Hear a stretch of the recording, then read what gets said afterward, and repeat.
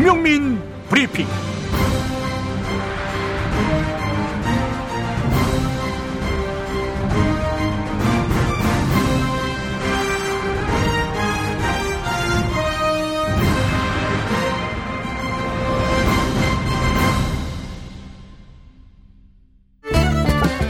연말연시라 술자리 잦은 분들께, 코로나19 때문에 집에서 혼술하는 분들께 강력 추천합니다.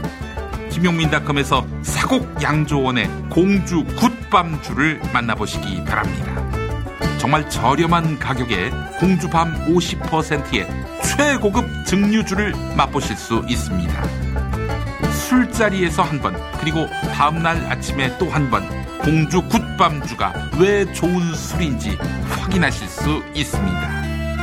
우리 땅 우리 술, 김용민닷컴에서 압도적 최저가에 만나보세요. 안정적으로 정제된 유황과 제주도산 마유를 원료로 사용하는 디아페비노. 유황의 살균 효과로 습진이나 가려움증, 땀띠, 여드름 등 피부 트러블에 좋습니다. 유황 온천에 다녀온 듯 점차 피부가 보들보들해지는 효과 느껴보세요. 세안만이 아닌 샤워 때도 꼭 사용해 보시기 바랍니다. 몸이 건조해지시는 부모님께 선물하셔도 정말 좋습니다. 검색창에 디아페비노 검색해 주세요.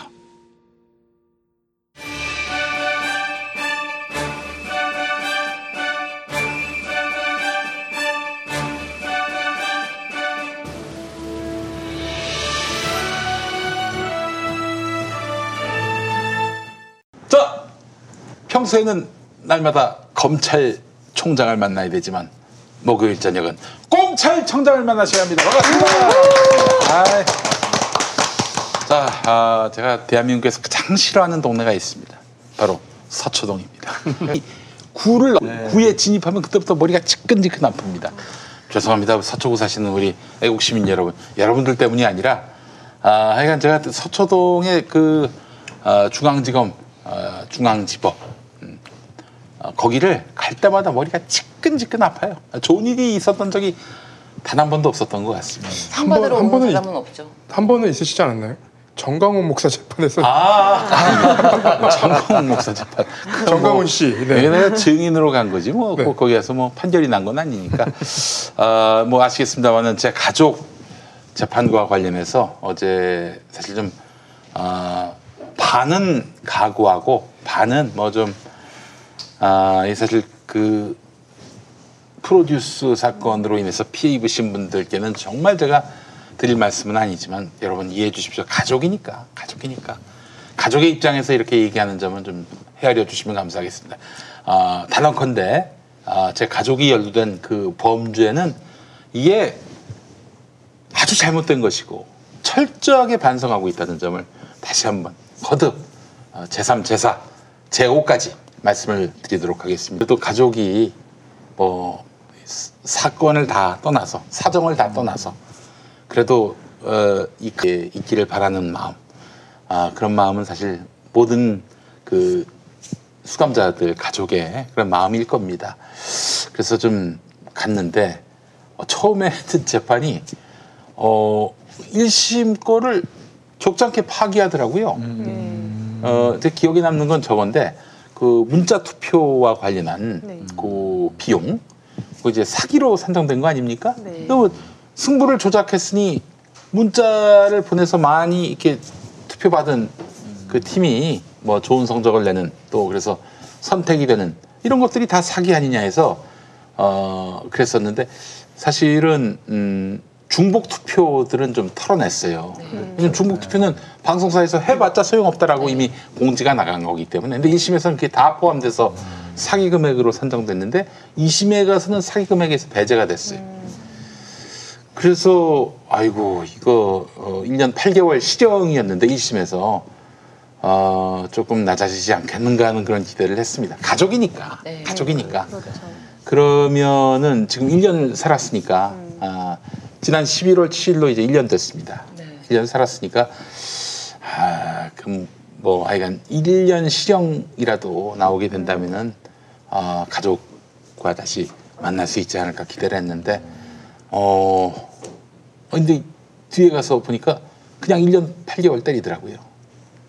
그래서 아니 어떻게 된 건가 1심에서 좀 털어냈는데 1심에 그 어떤 범죄를 좀 일부 범죄 아닌 걸로 바꿨는데 왜 이렇게 나왔나 봤더니 이런 게 있더만요.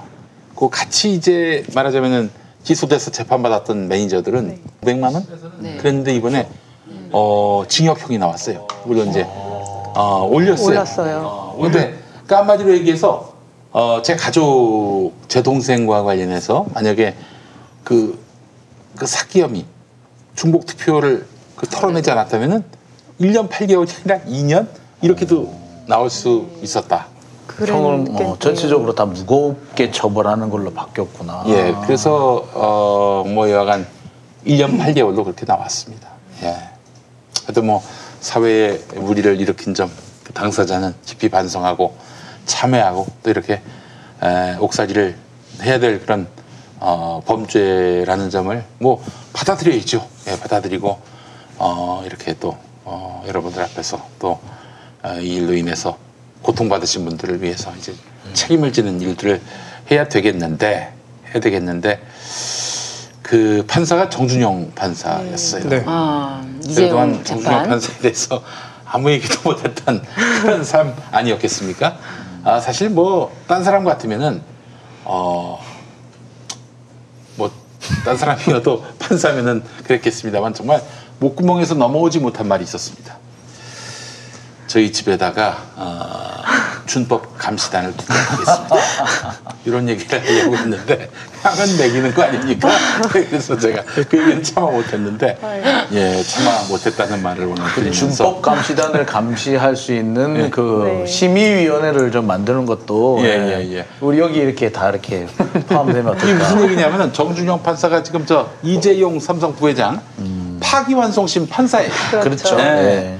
근데 이제 이상야릇하게 대법원에서는 징역형으로 이제 결론이 났는데 아니 파기환송 왔더니 정준영 판사는 좀 왠지 좀 봐주실 것처럼 그래서 저기 회사 안에 그 준법 감시단을 만들면은 뭐 이렇게 좀 봐줄 것처럼 말씀을 했었잖아요. 네, 양형 사유로 참작하겠다. 그래서 그럼 기왕 또 제 동생도 그 2심 판사가 됐으니까 저희 집에다가 준법감시위원회를 빈 방이 하나 있어요 지금. 거기다가 이제 하나 둘까 이런 말씀을 드리려다가 이거는 진짜 아주 매기는 멘트이기 때문에. 정준영 부장판사가 회복적 사법 얘기하면서 네. 그 떨어진 연습생 12명 이름을 거론했잖아요. 네. 삼성 재판에서는 저기 국민연금 피해자 한 3천만 명 이름을 불러주셨으면 예. 야, 이 사람도 만만치 않게 매기는구만. 제대로 매기는데. 아니, 근데 저는 우리 정준영 판사님이 그러실 분이 아니라고 믿어 의심치 않으면서 말씀을 드리겠습니다. 법조계 지금 서초동에 파탄 소문이 뭔지 아십니까? 그 앞서서 김학의 판결도 그 양반이 내렸어요. 네. 정준영 판사가. 이명박 전 대통령 2심 판결도. 근데 뭐 정준영 결국 풀어줬잖아. 네, 예, 아무튼. 네, 풀어줬잖아요. 네. 여기는. 그 보석으로 대법원 판결 날 때까지 그랬네요. 집에 가게 네. 했잖아요. 네. 뭐 그럴 수 있다고 지금 칩시다. 근데 이제 이거는 CJ. 김학이 무겁게 때렸고 이번에 네. CJ, ENM 무겁게 때리고 네. 다음 이재용은 좀 석방형으로 깎아주시는 거 아닌가? 그 법조계에 파다하더라고. 저는 그건 잘못된 음모론이라고 생각하고 엄하게 처벌하실 거라 믿어 의심치 않습니다. 예, 그럴 거라고 믿어 의심치 않습니다. 예. 그러시겠죠, 뭐. 그러실 거예요. 그럴 것으로 보입니다. 그럴 거예요. 근데 사실 그 회복적 사법이라는 말은 처음 나올 때부터 저도 되게 낯설기도 해서 이 꼼찰청장이나 피하지방법원에서도 여러 번 말씀드리기는 했는데 굉장히 법적으로 딱딱 떨어지는 판결, 그러니까 금액이나 법정형으로 따지면 대법원에서는 이거는 징역형이다라고 결론을 내려서 항소심 법원에 내려보낸 거거든요. 왜냐하면 뇌물 액수가 50억 원 이상이면 80억 원 이상이면 그러니까, 최하한이 이제 5년이 되는 건데 항소심에서 이제 예전 2심 판사는 말 3마리 다 기억하시죠? 말 3마리는 뇌물이 아니다라고 해서 집행유예로 나갔었는데 대법원에서 말 3마리도 뇌물이다라고 하면서 뇌물 액수가 올라갔고 그로 인해서 법정형의 최하한이 5년이 됐기 때문에 이거는 항소심에서는 그냥 실형이 나와야 되는 그런 그렇죠. 사안이었던 얘기할 거예요. 이유도 없어요, 그런데 이제 첫 재판 기일에서 뭐 이제 이건희 고 회장을 이제 거론을 하면서 이건희 전 회장이 이재용 부회장 나이일 때 뭐 어떤 선언을 했다라고 하면서 앞으로 삼성을 위해서 어떻게 경영을 해나가야 될 것인지 한번 잘 고민해봐라 뭐 이런 말도 하면서 사실상은 좀 저도 굉장히 좀 생소한 그런 장면들이 많이 연출이 됐었는데요. 그 변호사님, 네. 대법원에서 실형에 해당하는 형으로 그런 취지로 파기환송을 했는데 이게 집행유예가 될 수 있습니까? 그게 이제 바로 준법감시위원회가 그렇기 때문에 지금 굉장히 핫 이슈가 되는 거예요. 준법감시위원회를 양형 사유로 참작을 하면 재판부가 장량 감경이라는 걸 할 수가 있어요. 그러면 최하한이 5년에서 2.5년으로 깎이기 때문에 그러면 집행유예 되겠네요. 가능해지는 거죠. 그렇기 때문에 지금 이렇게 특검에서는 원래는 정준영 판사에 대해서 기피 신청을 했는데 그게 이제 기피 신청이 한 2달 전인가 또 기각이 돼서 다시 배당이 된 거죠. 양형에 대해서는 보통 상고할 수 없는 걸로 돼 있어요. 그래서 뭐 법리 오해라든지 뭐 이런 것만 할 수 있는데 글쎄 뭐 이것을 이제 양형을 가지고 다시 다툴 수 있다라고 하려면 어떻게 보면 판례가 새로 만들어져야 돼. 그러니까 이런 정도의 장량 감경은 그 판사의 재량권을 일탈하는 것이다라는 그런 대법원 판결이 새로 나와야 돼요. 그래서 참 앞으로 갈 길이 좀 많습니다. 예. 그게 재량권이 있다. 장량 강경 최후적으로 이제 법 재판부가 여러 가지 사정을 종합하여 한 번 감경해 줄 수 있는 사유가 있는 거죠. 근데 이거는 말이죠. 우리 그 법체계에서 준법감시위원회 이게 있었던 일인지 또 그리고 없었죠. 기본적으로 이거는 이재용 개인 범죄 아닙니까? 개인 비리 그렇죠. 아니에요? 근데 왜 그 회사에 준법감시위원회를 두냐 이거예요? 맞습니다. 그 정확하십니다. 그래서 좀 납득하기 어려운 부분이 있는 것 같고, 그다음에 이재용 부회장에 대해서 이제 준법감시위원회를 이제 권고하기 전에 부영회장에 대해서도 이제 준법감시위원회를 권고를 한 적이 있어요. 그래서 설치를 했는데 그 부영회장 같은 경우는 그럼에도 실형이 선고가 되었더라고요. 그래서 그것만으로 뭐 집행유예다 아니다라고 좀 예단하기는 또 어려울 것 같고, 또 이것도 판결이 날 때까지 지켜봐야 되지 않나 싶습니다. 알겠습니다. 그래서 일단 뭐 저희 동생에 대한 판결은 사법부를 존중하는 마음에서 받아들이지만은 이재용을 만약에 집행유예로 이렇게 풀어주신다면은 우리 정 판사님 앞으로 좀 힘드실 거예요. 예, 저희가 가만히 있지 않을 겁니다. 그건 진짜. 내 동생을 그렇게 판결했다. 그 차원이 아닙니다. 오해하지 마십시오. 예. 그럼요, 당연하죠. 노래를 발표할 겁니다, 제가. 준법감시위원회는 노래를 발표할 겁니다. 예. 좋네요. 같이 부를까요? 백코러스로 정준영 이것도 집어넣어가지고. 예. 요새 제가 뭐 할 때마다 노래를 좀 불러요. 예. 지난주에는 정인의 오르막길을 불렀다가 이제 돌을 좀 맞았고요. 네. 예, 오늘은 뭐 딴 걸 좀 불렀는데 그래서 돌 맞을 것 같습니다. 예, 그래요. 예. 하여튼 그래서 저희가 앨범을 발표할 계획입니다. 예. 그러니까 저도 아마 그때 같이 넣어주시면 앨범을 같이. 저 이름도 준법 감시 앨범. 그룹명을 준법감시위로 하시죠. 그리고 저 노래 제목을 이재용 뭐 이런 걸로. 한 가지 더 말씀드리면 지금 이제 이재용 부회장 사건 같은 경우는 사건이 2개로 지금 나눠서 진행이 되고 있어요. 지금 이 항소심에서 정준영 판사가 갖고 있는 사건은 이제 국정농단에 관한 사건인 거고, 불법 승계 의혹에 대한 어떤 회계부정 사건은 또 다른 사건으로 진행이 되고 있어요. 삼바 사건은 또 다른 사건으로 이제 1심이 진행이 되고 있는 것이고요. 그거는 아마 이제 몇 달 전에 이제 첫 공판이 열렸는데 굉장히 자료의 양도 한 20만 장으로 굉장히 방대하고, 아마 그 사건 같은 경우는 대법원까지 한 5년 정도 걸리지 않을까 뭐 이런 생각이 듭니다. 네, 알겠습니다. 일단 우리 정준영 판사님이 어떤 판결을 내릴지 여러분들 두 눈 부릅뜨고 지켜봐 주시고요. 예, 그 앞에 두 건을 좀 세게 때리고 이재용을 봐주려고 한다는 뭐 그런 서초동의 음모론이 사실인지 아닌지를 좀 정확하게 봐주시면 감사하겠습니다. 제가 이러는 거는 무슨 제 동생을 빨리 풀려나게 한다든지 뭐 그런 차원이 아닙니다. 이미 끝났어요, 사실은. 네. 사실심은 다 끝났어. 네. 내 동생은 뭐 어쩔 수 없이 끝났어요. 네. 그러나 이재용 씨가 이 어마어마한 범죄를 저질러 놓고 뭐 그냥 징역형도 받지 않는다. 이러면 곤란하지. 정말 곤란할 거예요. 네. 그러면은 제가 봤을 때는 지금 이렇게 다 눈치를 챘어요 이미. 김학의 때도 뭐야 실형 나왔는데 뭐 정준영 뭐 이렇게 됐고 이 사건도 마찬가지고 막 벌금형 나온 거를 징역 뭐 집행유예지만 집행유예를 이렇게 올려주고 해놓고 이재용만 쓱 집행유예를 한다. 이거 굉장히 더 눈에 띄어요. 진짜 눈에 띄어요. 진짜 형평성이 안 맞는 거죠. 진짜 눈에 띄어요. 자, 여러분, 그러니까 여러분 한번 지켜봐 주시기 바라겠습니다. 저는 우리 정 판사님이 이재용 재판에서도 정의의 칼날을 바로 세우시는 그런 위험 있는 판사님이시기를 믿어 의심치 않습니다. 믿어 의심치 않습니다. 믿어 의심치 않습니다. 힘내십시오. 믿으시면 아멘. 아멘, 아멘. 큰 소리로 아멘. 아멘. 두 손 들고 아멘. 아멘. 빨리 우리 산삼 이거 광고를 해야 됩니다. 근데 댓글로 어떤 분이 중요한 얘기 해주셨어요. 네. 저희 아직 소개를 안 해주셨다고. 아이고 세상에. 광고도 안 했어요. 거짓말 광고도 안 했는데. 김태현 변호사님. 자, 김태현 기자님 나오셨습니다. 그러니까 김태현입니다. 그리고 우리 장용진 기자님 어서 오십시오. 안녕하십니까. 그리고 우리 신유진 변호사님. 안녕하세요. 지난주 못 나오셨지만 오늘 더욱 아름다워지시는 소재인 변호사님. 안녕하세요. 감사합니다. 제가 지난주에 사건이 정말 너무 많이 밀려서 도저히 아이고. 나올 수가 없어서 너무 죄송하고요. 제가 대신 이제 사무실에서 일을 하다가 이제 이 방송 시간은 제가 챙겨서 봤습니다. 그런데 실시간 댓글도 정말 오랜만에 댓글창을 봤는데요.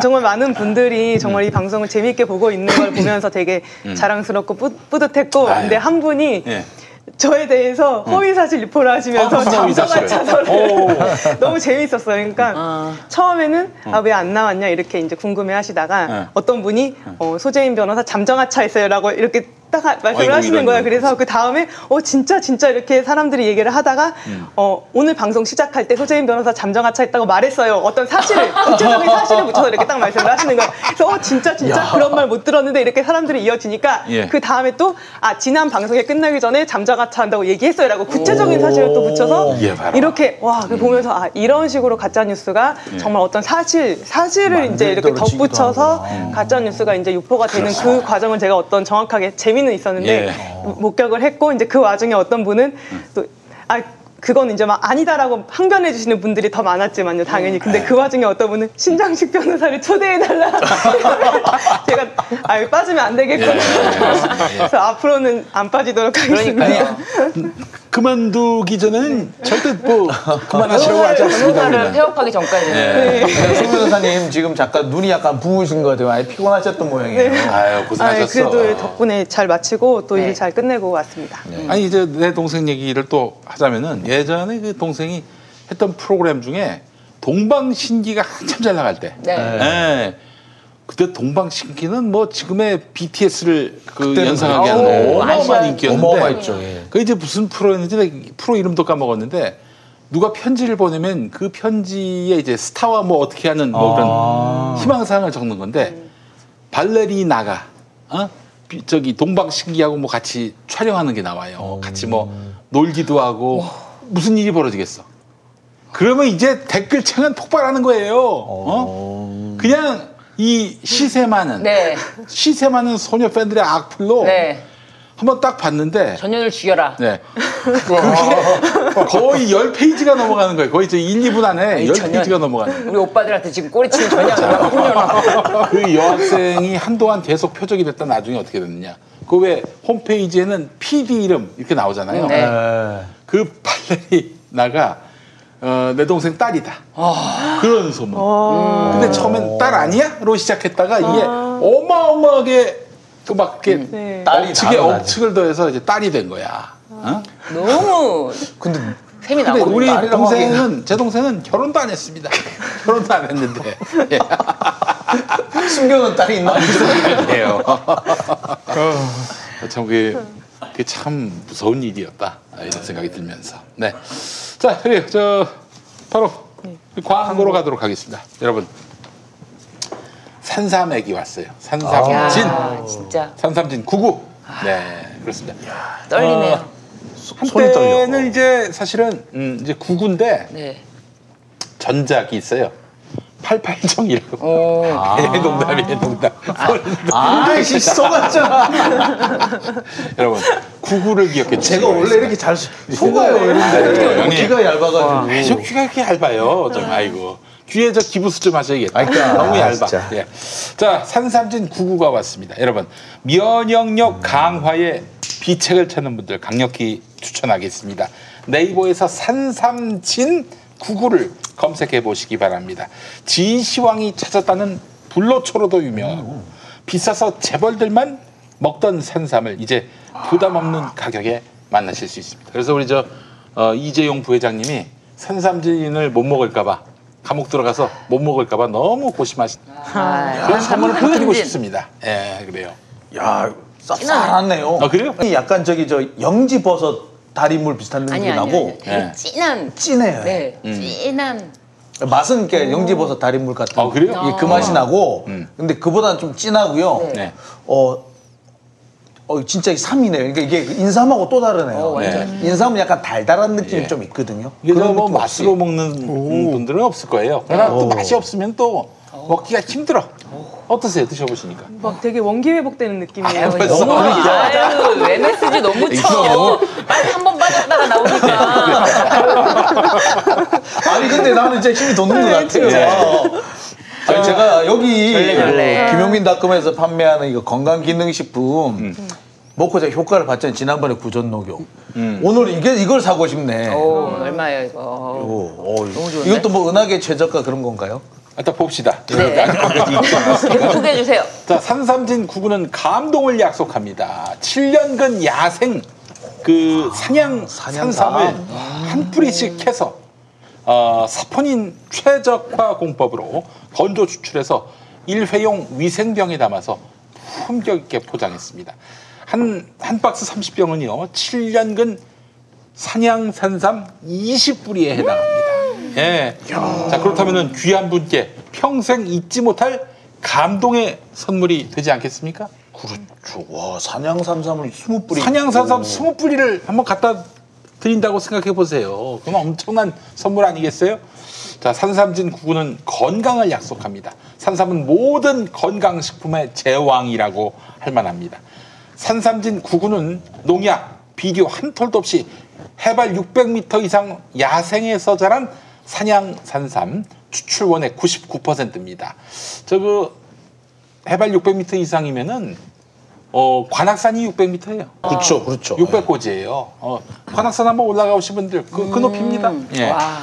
자, 손혜원 의원께서 검찰 알바 2에서 극찬하셨던 제품인데 우리 손 의원께서는 나름대로 좀 부자 아닙니까? 네. 부자가 찾는 거면 여러분 말 다 했어요. 예.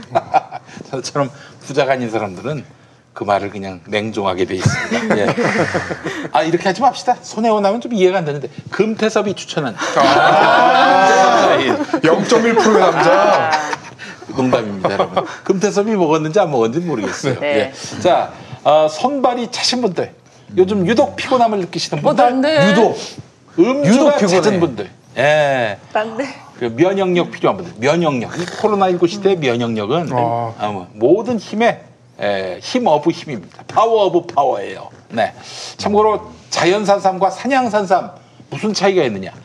짐승이 산삼씨를 뿌리고 자연이 키우면 자연산삼, 사람이 산삼씨를 뿌리고 그리고 자연이 키우면 산양산삼이 되겠습니다. 즉 씨 뿌리는 주체가 다를 뿐이지 자라는 과정은 똑같아요. 네. 근데 왜 자연산삼은 비싸냐? 동물이 뿌린 산삼이 어디 있는지를 몰라가지고 10만이가 수고롭게 찾아야 하기 때문인데요.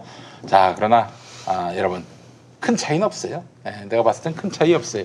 자, 구매 방법 네이버에서 산삼진 99를 검색해 주시기 바랍니다. 10% 할인해서 36만 원에 판매하고 있습니다. 와, 40%. 아니 20뿌리를 36만 원에? 와, 자, 이때 그 배송 메모에 김용민 꼼찰청장을 입력하면은 광고를 계속 하신답니다. 또 한 개 구매 시 한 개를 더 드린다고 합니다. 여러분, 김용민 TV에 꼼찰청장 도와주시려면 또 한 개 더 갖겠다 하시는 분들 네이버에서 김용민 꼼찰청장 배송 메모에 적어주시면 감사하겠습니다. 자, 하루 6,000원꼴 커피 한 잔 값으로 7년근 산삼 거의 한 뿌리를 마시는 셈이 되는 겁니다. 지금 바로 검색창에서 산삼진 99, 산삼진 99를 검색해 주세요. 1688-3233. 아, 죄송합니다. 아이고, 잘못했네. 다시. 1688-3323. 1688-3323. 네, 3323. 네, 3323. 1688-3323으로 많이 사랑해 주시기 바라겠습니다. 저도 먹어보겠습니다. 이게 산양삼이 네. 이게 그 6년근보다 7년근이 2배 정도가 비싸다고 해요. 그리고 7년근보다 10년근은 또 2배가 비싸고요. 그러니까 7, 8년근, 그러니까 5, 6년근, 7, 8년근, 그다음에 9, 10년근 이런 식으로 이렇게 나누는 모양인데 이 7, 8년근 같은 경우에는 이게 6뿌리가 12만 원 정도예요. 실제로 하면은. 그러니까 생뿌리. 그러니까 요게 20뿌리다라고 하면은 이게 원래 가격대로 하자면 이게 어마어마하죠. 대략 또 어마어마한 거죠. 적어도 한 60, 70만 원 정도까지 된다는 얘기죠. 가공하는 비용도 있을 거니까. 근데 이렇게 이게 이제 36만 원 정도면 되게 그러네. 40% 할인이니까 가격이 가끔 많네요. 이런 거 파는 거 보면은 되게 산삼 닦은물 같은 느낌인 거 있잖아요. 네. 이거는 진짜 들어간 것 같아요. 그러니까 쌉쌀하다니까. 네. 제가 또 이 건강기능식품은 참 내가 다 많이 먹어봤거든요. 네. 영지도 먹어보고 집에 영지주가 있어요. 워낙에. 그렇게 그 정도로 했는데 이게 또 괜찮네요. 이게. 그러니까 이게 그 희한하게 이게 집에 가면서 쌉쌀하면서 배송 메모에 꼭 써야 돼요. 네. 김용민 또는 꼼찰청장. 네. 꼼찰청장. 아까 어떤 시청자분이 되게 걱정을 하시더라고요. 오늘 이거 산삼진 먹고 코코메디까지 하면은 잠 못 잔다고. 코코메디. 코코메디? 네. 오늘 큰일 난 것 같다고. 자, 코코메디로 바로 가겠습니다. 바로 세상에. 렛츠고. 렛츠 기릿. 자, 많은 고객들이 인정한 확실한 효과. 여러분, 이 광고 오래 할 일단 그 믿음이 더해갑니다. 왜냐? 효과가 없는데 왜 사? 그렇잖아요. 예. 자, 코코메디도 마찬가지입니다. 많은 고객들이 인정한 확실한 효과. 발기부전, 그리고 조루, 전립선 문제 등 남성들의 고민 해결사, 특히 특허받은 의료기기라는 점 중요합니다. 아내의 샤워 소리만 들어도 잠든 척하기 바빴던 분들. 그렇습니까? 아니, 저희 아내의 샤워 소리만 들어도 잠든 척하기 바빴던 남편도 있는 모양이군요. 왜 그러는 거죠? 그러니까 이제 그냥 뭐 혈액순환이 안 좋아서. 혈액순환이 안 좋으면. 저희 아내는 말이죠. 제가 잘 때까지 계속 샤워를 하시는 것 같아가지고 때가 많으신 모양이구나 이렇게 생각을 하게 만듭니다. 예. 자, 여자친구랑 첫 여행 가서 실망감만 안겨주셨던 분들. 예, 그래서 한 고객은 실망입니다. 이렇게 안철순 씨라고. 예. 자, 코코메디라면은 이런 모든 걱정 다 떨쳐낼 수 있습니다. 코코메디는 특허청 기술 특허 등록 그리고 미국 FDA 등록은 물론이고 대한민국 식품의약품안전처로부터 성능과 안전성을 인정받아서 의료기기로 승인받은 제품입니다. 예. 자, 또한 대한민국 최고의 병원 중에 하나인 S병원에 코코메디가 납품되고 있습니다. 대형 병원에서도 사용하는 코코메디인 만큼 안심하고 사용하셔도 좋습니다. 네. 이벤트 참여 방법은 검색창에 김용민 코코메디 이벤트라고 검색하신 다음에 상단 링크 또는 블로그로 들어가서 제품 정보 확인한 후에 상담 신청하시면 되겠습니다. 또는 본사 대표 번호 080-695-7000번 080-695-7000번으로 전화하셔서 부담 없는 무료 상담 받아보시기 바라겠습니다. 네, 그래요. 자, 오늘 광고 끝! 안녕하세요. 배우 진구입니다. 여러분은 미래를 생각하면 어떤 것이 떠오르시나요?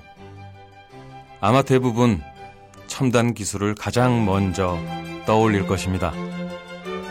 하지만 경기도는 조금 다르게 생각합니다. 기술보다 더 먼저인 것은 언제나 사람이잖아요. 미래를 위한 기술이 아닌 사람과 잘 어우러지는 기술. 사람과 기술의 따뜻한 하모니. 우리 모두를 위한 경기도의 미래입니다.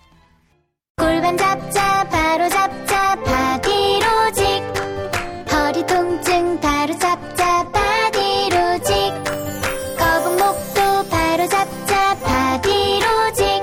마스크가 일상이 된 요즘, 몸은 멀어져도 서로를 위하는 마음은 가까워질 수 있도록 사랑하는 가족, 연인, 친구, 당신의 소중한 분께 바른 자세를 선물하세요. 이제 완벽하게 바로잡자. 바디로직. 서울 홍대 앞 작은 모임 공간 알고 계시나요? 스튜디오 벙커원. 100석 규모의 콘서트홀, 갤러리, 방송 스튜디오, 그리고 카페까지. 스튜디오 벙커원에서 아름다운 꿈이 익어갑니다. 북콘서트, 파티, 세미나, 작은 음악회, 전시회, 유튜브 팟캐스트 녹화, 녹음까지 여러분을 위한 공간 스튜디오 벙커원. 문의는 네이버 블로그 영문 스튜디오 벙커원. 그래요. 알겠습니다. 아니 사실은 이거는 뭐 우리가 뭐 성인용품으로 보시는 분들인데 그렇지 않습니다. 민생용품이에요, 민생용품. 네, 그렇잖아요. 민생용품이라는 점 잊지 마시고요. 혈액순환을 위해서. 네, 혈액순환을 위해서. 자, 오늘 꼼찰청장 어떤 얘기부터 해볼까 생각을 해봤는데 우선은 우리 금태섭 형부터 좀 얘기를 해볼까요? 네. 금태섭 형이 그 보니까 아들 16억?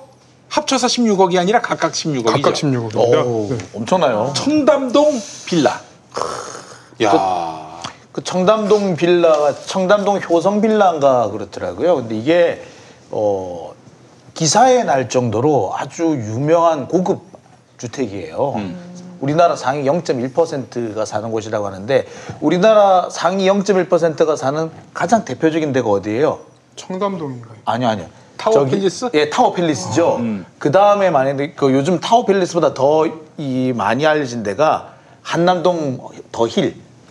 예, 그렇거든요. 근데 거기와 거의 쌍벽을 이룰 정도의 그 단지가 바로 이 효성 청담동 효성 이라고 해요. 효성 빌라. 네, 효성 빌라. 근데 이게 이제 16억씩이나 가지게 된 것은 일단 이 빌라의 가격을 뭐 가격 자체도 비싸기도 하지만 이것을 4등분을 해서 가족들이 각각 지분을 4분의 1씩 가지는 것으로 됐더라고요. 그러니까 그래서 일단 한 7, 8억 정도를 가지게 됐고 그다음에 그 외에 예금이 따로 있더라고요. 그래서 이제 금액이 그 정도 나온 걸로 돼 있습니다. 근데 좀 깜짝 놀랐던 게 어쨌거나 지금 아들, 딸, 뭐 자녀분들이 어쨌거나 미성년자인 걸로 알거든요. 그러니까 이게 아직까지 이제 경제 활동을 하지 않는 상황인데 그 정도의 금액을 가지고 있다는 것은 그거는 증여인 그렇겠죠. 거잖아요. 네. 네. 아니 94년생, 99년생 아닙니까?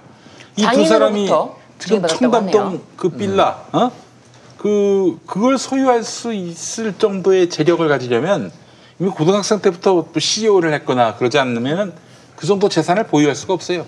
고등학생이 뭐 95년, 99년생이 1899년생이라던가 그때부터 돈을 모아오지 않으면은 사실 모으기 되게 힘들어요. 그리고 이분들의 경우에는 그 두 아들의 경우에는 8억 7천만 원 정도의 예금도 갖고 있다고 합니다. 그러니까 예금까지. 네, 그거 합쳐가지고 이제 16억 정도, 17억 정도인 거니까 부동산 그러니까 그 효성 빌라의 4분의 1 지분 플러스 예금 8억 합쳐가지고 이제 16억, 17억 이렇게 나오는 건데요. 근데 이게 이제 지금 보니까 한 사람은 21, 하나는 26 이 정도 되는 것 같은데 그렇죠. 예.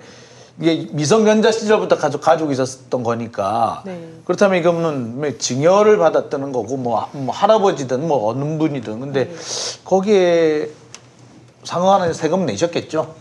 내셨겠죠. 아니 그거를 오늘 밝히지 않았어요. 오늘 밝히지 않았어. 오늘 금태섭 의원이 입장을 냈는데 뭐 세금을 냈다 이렇게만 얘기했을 뿐이지. 냈다 근데 이제 중요한 거는 이 두 아들, 90년대생 이 두 아들도 그러면은 그에 합당한 증여세를 냈느냐 이 부분. 증여세도 증여를 받아서 냈겠죠. 그게 이제 보통 그런 경우죠, 대부분. 그럼 증여세를 거기에 대해 세금을 매기느냐 뭐 이런 문제도 있긴 한데 그 말이 되게 안 되는 게 제 후배 기자들 중에도 이제 주택 청약 이런 게 된 친구들이 있어요. 그러면 이 친구들이 이제 돈을 내야 되는데 그 버는 돈보다 내야 될 세금이 훨씬 많으니까 부동산에서 혹은 그 변호사들이 이거 돈 내실 수 있어요? 돈을 어디서 갖고 오시는 거예요? 이런 얘기들을 한다고 해요. 그러니까 요새는 말이 될 수 없죠. 요새는 보면 이제 그런 정도 그 자금 출처까지 묻는다고 그러잖아요. 그런데 글쎄 금태섭 의원은 참 금이네요. 금수저네요. 그리고 네, 그렇죠. 애초에 이 금태섭 의원의 이 논란이 더 커진 이유는 조국 전 장관에 대해서 굉장히 신랄하게 비판을 했던 그렇죠. 분이에요. 청문회 당시에도. 근데 그 당시에 청년들 그리고 지금 대학생들의 어떤 박탈감을 어떻게 생각하냐라고 물어봤는데 지금 다시 한번 물어볼 때가 된 것 같아요. 그 당시에 이제 조국 전 장관 같은 경우에는 이제 자녀들한테 5천만 원을 증여한 것 때문에 뭐 상대적 박탈감이 어떻다는 등 뭐 이런 얘기들이 많았단 말이에요. 그러면은 금태섭 의원 같은 경우는 그거에 비하자면 거의 한 20배 가까이인가요? 그렇죠. 30배 정도가 되나요? 그 몇십 배에 달하는 그런 금액을 증여를 한 건데 이 부분에 대해서는 어떻게 얘기를 하실런지. 그 하승수 변호사가 처음 이거를 그렇죠. 쟁점화했거든요. 잡아라 하고 밝혀라 하고 했죠. 오늘 하승수 변호사가 그 금태섭 전 의원 입장 나오고 난 다음에 이제 밝힌 내용이 있어요. 장남 차남이 각 16억씩 물려받은 재산에 대해서 증여세를 얼마나 냈는지가 이게 핵심이 그렇죠. 제대로 냈다면 밝히면 그만인데 이와 관련해서 뭐 뚜렷하게 밝히진 않은 것 같다는 생각이 들고 설령 그렇게 해서 증여세를 냈다 하더라도 청년들한테 그게 그럴 수 있지 뭐 아버지 어머니 잘 만났네 좋겠다 이러고 넘어갈 일이 아니라는 거예요. 근데 문제는 약간 뭐 보수나 아니면 어르신들은 돈이 있는 사람을 좋아해요. 차라리 진짜 돈이 있는 사람이 뭐 낫다라고 생각하고 뭐 그런 부분이 있어서 이거를 부각하면 할수록 보수에서는 역시 우리 사람이야. 원래 우리 사람 맞네. 괜히 민주당 가 있었네. 잘못 가 있었네. 우리 두 번째 선택이 오를 수 있어라고 하면서 그래서 지금 그럴 수는 있겠네요. 국민의힘 입당 가능성이 있고 서울시장 출마에 대해서도 얘기를 했잖아요. 그래서 서울시장 출마를 해서 서울시장 당선이 되든 안 되든 금태섭을 민주당을 저격하는데 적격 인물로 완전 앞세우지 않을까 좀 그런 생각이 들어요. 왜냐하면 이제 보수 입장에서는 자신들의 목소리보다도 내부에 있던 사람이 나와서 얘기를 해주는 게 훨씬 더 쓰기가 좋잖아요. 글쓰기가. 그래서 지금 이제 금태섭 의원 관련한 내용들을 검색을 해보면 항상 앞에 이 싱글컷으로 소신 뭐 자기의 신념을 굽히지 않는 이런 게 연관 검색어로 나와요. 소신은 소신인 것 같아요. 이제 돈에 기반한 소신이었던 거고. 예.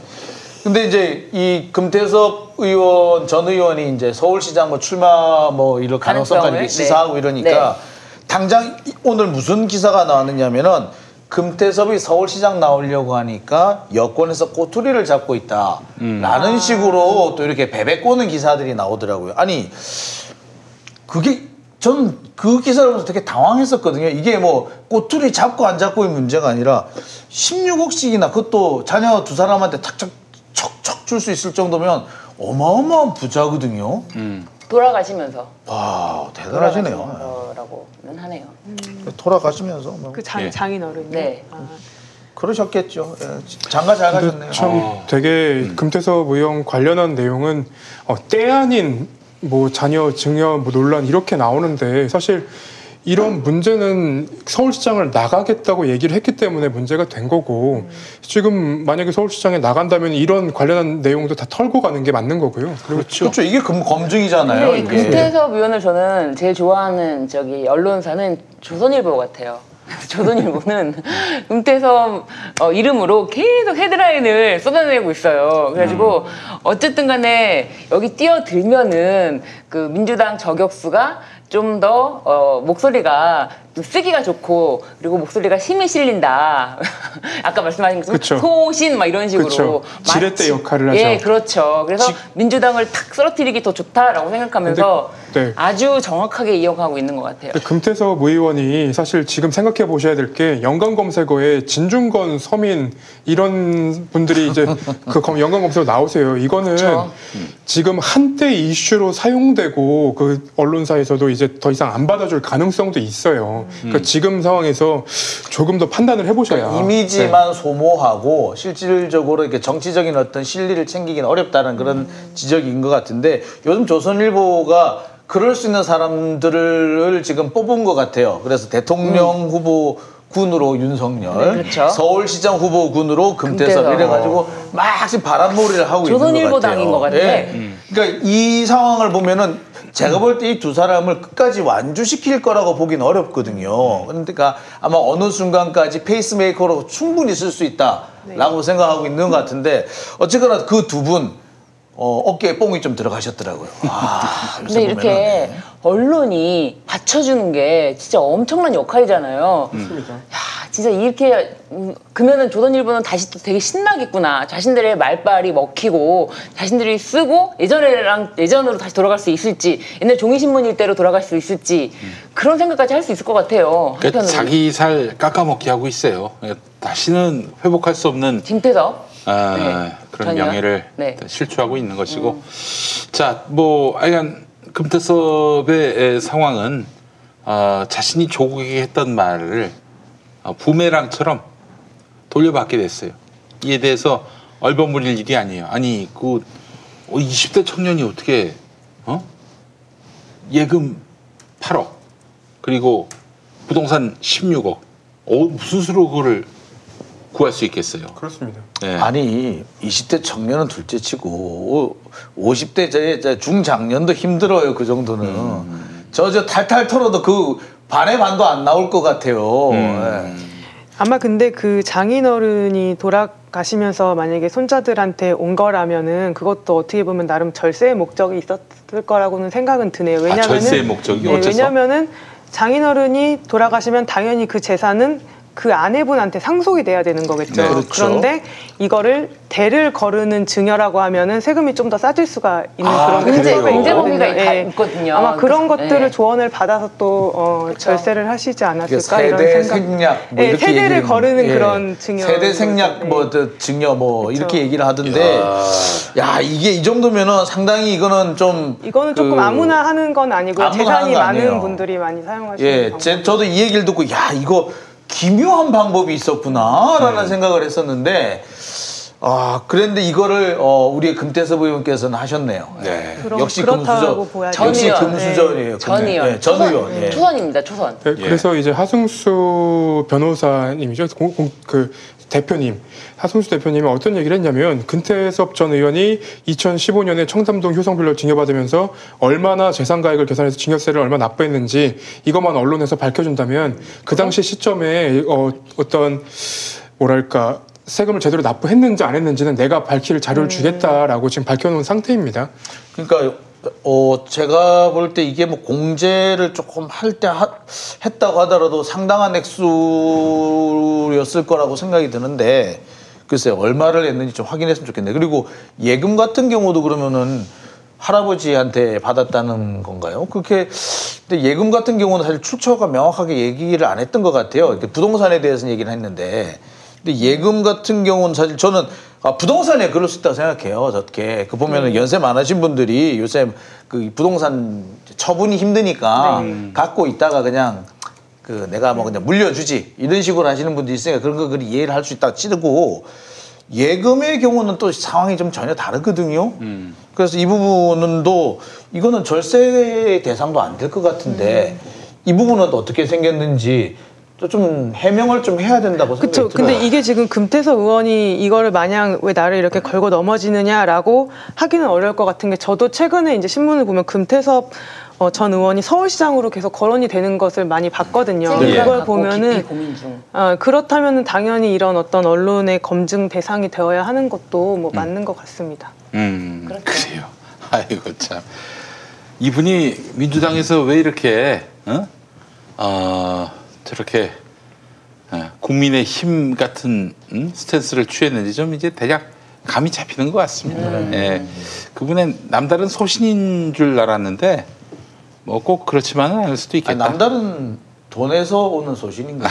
그래요. 알겠습니다. 자, 뭐 더 얘기할 얘기 없죠? 우리 금태섭 형님 얘기는 여기까지 하도록 하겠습니다.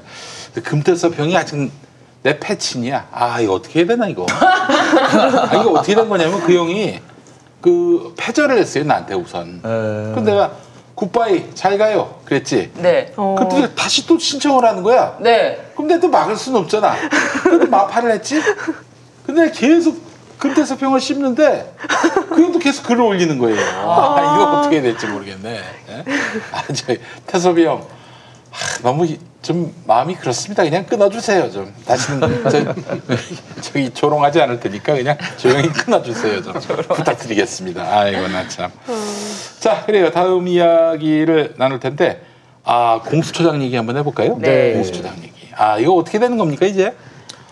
어제 이제 회의가 최종적으로 사실상 결렬이 되었죠. 네. 이제 공수처장 후보, 그러니까 공수처장이 이제 선정되는 그 과정은 공수처 추천위원회에서 이제 5명 이상이 동의를 해야 되는데 그렇기 때문에 야당 추천위원이 2명이 반대를 하면 이 비토권 행사 때문에 공수처장은 임명될 수 없다. 그러니까 6명.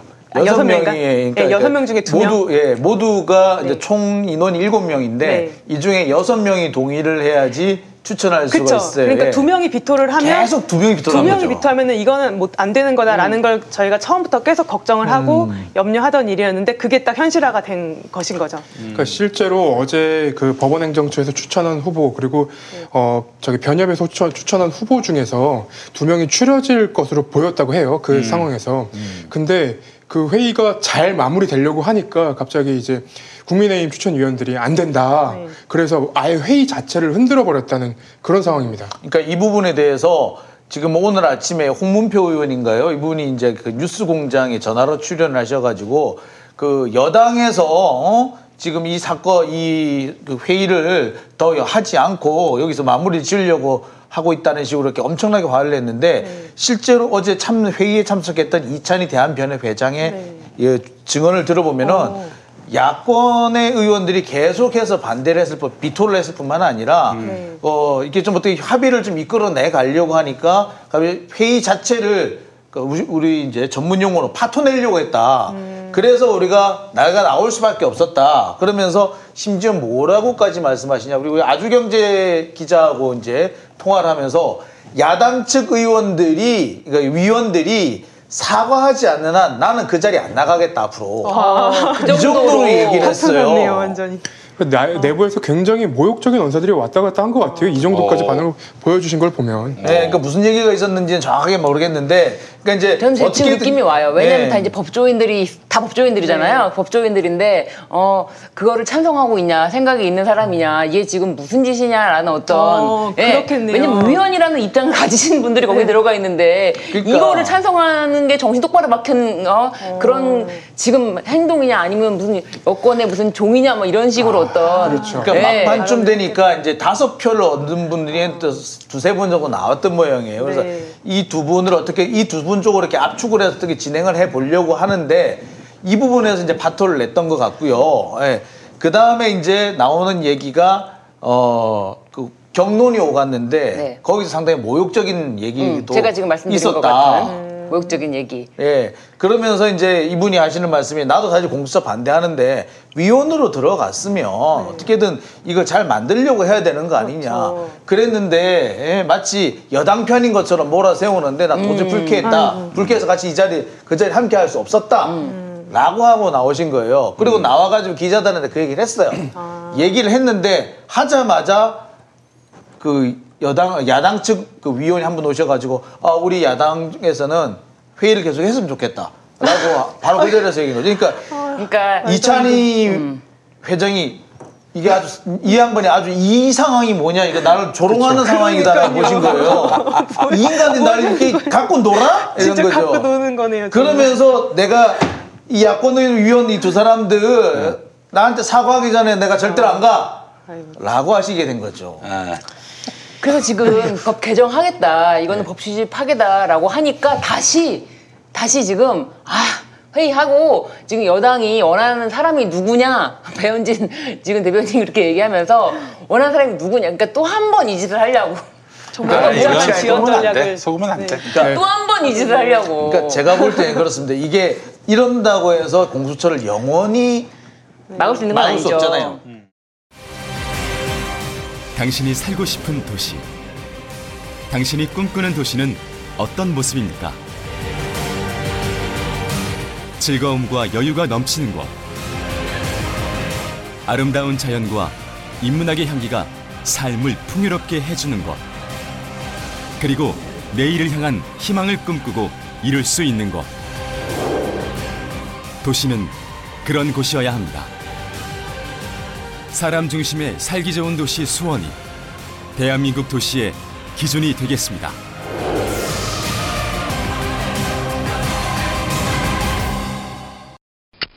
스페이드 퀴즈입니다. 돌잔치, 채순잔치, 가게 홍보, 체육대회, 창사기념일. 정답! 기념품! 문제를 끝까지 들으셔야죠. 이럴 때 사용하는 판촉물이나 기념품, 답례품, 단체 선물 등을 취급하는 전문업체로서 국민을 위해 제대로 일하는 언론과 정당에 후원을 하는 판촉물 전문업체는 어디일까요? 정답! 네피알! 네? 어디라고요? 네피알! 네, 정답입니다. 판촉물이나 단체 선물이 필요할 때 이왕이면 우리 편 회사 네피알을 찾아주세요. 인터넷 검색창에 네피알을 치시거나 032-519-4800으로 전화주시면 친절하게 상담해드립니다. 그런데 상품은 뭔가요? 네피알에 가서 고르세요. 3만 가지가 넘는 물품이 있어요. 이런다고 해서 공수처를 영원히 막을 수 있는 건 막을 수 아니죠. 없잖아요. 그런데도 계속 이렇게 뭔가를 막으려고 하는 이유가 뭐냐면은 일정한 정도의 시간을 벌겠다는 거거든요. 그럼 일정한 게 시간을 벌고 난 다음에 뭐 할 거냐? 제가 볼 때는 뭔가 다른 작전이 있다. 작전이 걸렸는데 그 작전이 시행될 때까지 아직까지 좀 시간이 모자라니까 어떻게든 그때까지 시간을 좀 끌어보려고 하는 걸로 보입니다. 여기에서 더 시간을 끌어주면 안 된다는 거죠. 제가 일단 예상하기로는 지금까지 상황을 봤을 때 작전이 걸리기 가장 좋은 것은 검찰에서 뭔가 사건을 터뜨리는 거겠죠. 어쨌든 뭐 다음 달 3일에 공수처 개정안을 통과시킨다고 하니까 사실 정말 다시 회의를 연다는 거는 있을 수도 없는 일이라고 생각이 들어요. 검찰이 장난을 치려고 한다는 거 이것도 예상이 가능한 게 주호영 원내대표가 오늘 한 말이 뭐냐면 검찰을 장악하고도 또 자기들 마음에 드는 사람을 공수처장으로 지명하려고 한다. 그래서 민주당은 굉장히 후엄무치하다 이런 주장을 했는데 저는 이 국회의원님들이 조금 잘 생각을 해보셔야 될 것 같아요. 그러니까 여태까지 울산 저기 사건 관련한 사건이나 그리고 뭐 청와대 하명 수사 그분들이 얘기했던 그 워딩 그대로 하자면 그리고 뭐 정경심 교수 사건 이 사건들이 제대로 수사가 진행되지 않았다라고 주장하시는 분들이 있어요. 근데 이거 재판으로 넘어왔단 말이에요. 검찰이 수사를 제대로 진행한 거고 그리고 울산시장 선거 개입 그 관련한 사건에서는 검찰이 재판 도중에 우리가 수사가 좀 모자라니까 시간 조금만 늘려줄 수 있냐 이런 얘기도 했어요. 그러니까 말도 안 되는 상황은 지금 검찰이 하고 있는 거고. 아니 정경심 교수 사건 같은 거는 그렇게 온 국민이 알도록 탈탈 털었잖아요. 그 몇십 년간의 인생을 온 가족의 몇 대에 걸친 가족의 인생을 다 털었는데 중학교 때 일기장까지 딸의 일기장까지 압수수색하게 하면서 근데 뭐가 부족했다는 것인지. 그 정경심 교수 가족 이해할 수가 없네요. 조국 장관 가족에 대한 이런 기기들 있잖아요. 전자기기들. 털어간 컴퓨터랑 핸드폰이 15대래요. 그러면 내 가족이 쓰는 거라면 핸드폰, 노트북, 데스크탑 빼갖고 가져갈 수 있는 건 다 가져간 거예요. 근데 그 와중에도 뭔가가 자기들이 발견할 수 있는 뭔가가 없으니까 노트북을 정경심 교수가 숨겼다. 있지도 않은 노트북을 숨겼다라고 얘기하면서 그게 구속영장 발부 사유가 됐어요. 그러니까 열 몇 대의 컴퓨터를 가져가 놓고 숨긴 게 있다고 억지를 부려가지고 구속영장을 발부할 그런 정도의 상황이었는데 반면에 김건희 씨나 나경원 전 의원 같은 경우에는 영장 자체가 나오질 않았어요. 자기들 말대로 통기각이라고요. 이게 도대체 과연 가능한 일인지 모르겠는데 저는 그 영장 청구서가 좀 궁금하긴 하더라고요. 바로 그 부분이죠. 지금 문제는 지금 우리가 뭐 중앙지검 얘기도 하고 하긴 하는데 중앙지검을 비롯한 모든 검사들이 말을 안 들어요.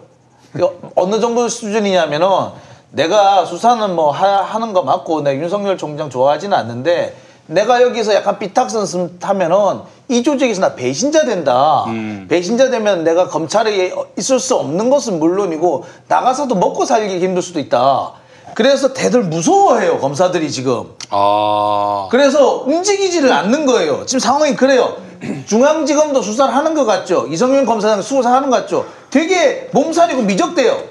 지금 그래서 계속해서 법무부나 이쪽에서 이렇게 푸싱을 하고 하니까 어쩔 수 없이 옵티머스도 수사를 시작했는데 어쩔 수 없이 수사를 시작하자마자 나온 얘기가 보면 5억 원인 거 얘기예요. 지금. 검찰에 로비를 했다. 검찰에 5억 원, 그러니까 중앙지검에 5억 원 로비를 했다. 윤석열 총장이 그 중앙지검장 할 때 그게 미적대다가 어쩔 수 없이 등 떠밀려서 한 수사에서 이렇게 턱 나와버리는 정도예요. 지금 상황이. 자, 이런 상황이라면 이런 상황인데도 검찰들이 움직이지 않는다면 사실 공수처가 정말 필요하거든요. 필요하죠. 정말 필요하죠. 주호영 의원이 뭐 자기들이 입맛에 맞는 검사, 자기들이 정권의 입맛에 맞는 검사도 하나도 없어요. 입맛에 맞는 검사들 같았으면 지금 윤석열 총장 나만 하지도 않았을 거예요, 지금. 지금 의혹이 한두 가지냐 말이에요. 예? 아직까지 의혹 수준에서 한 발짝도 못 나가고 있거든요. 어떤 분은 저한테 그런 얘기를 하시더라고요. 갑자기 어제도 뭐 김경진 전 의원 같은 경우 저보고 그래서 윤석열 총장이 막았다라는 그 부인과 장모의 그 수사를 막았다라는 증거가 있느냐? 갑자기 할 말이 턱 없는 거야. 왜? 수사를 안 했거든 아직까지. 수사를 안 했는데 그럼 막았을 리가 없잖아요.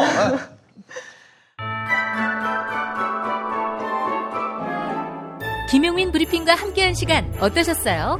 구독하기, 별점 주기, 댓글 달기, 후원하기로 응원해주세요. 이 방송을 유튜브 김용민 TV를 통해서도 만날 수 있는 거 알고 계시죠? 그럼 다음 시간에 다시 만나요.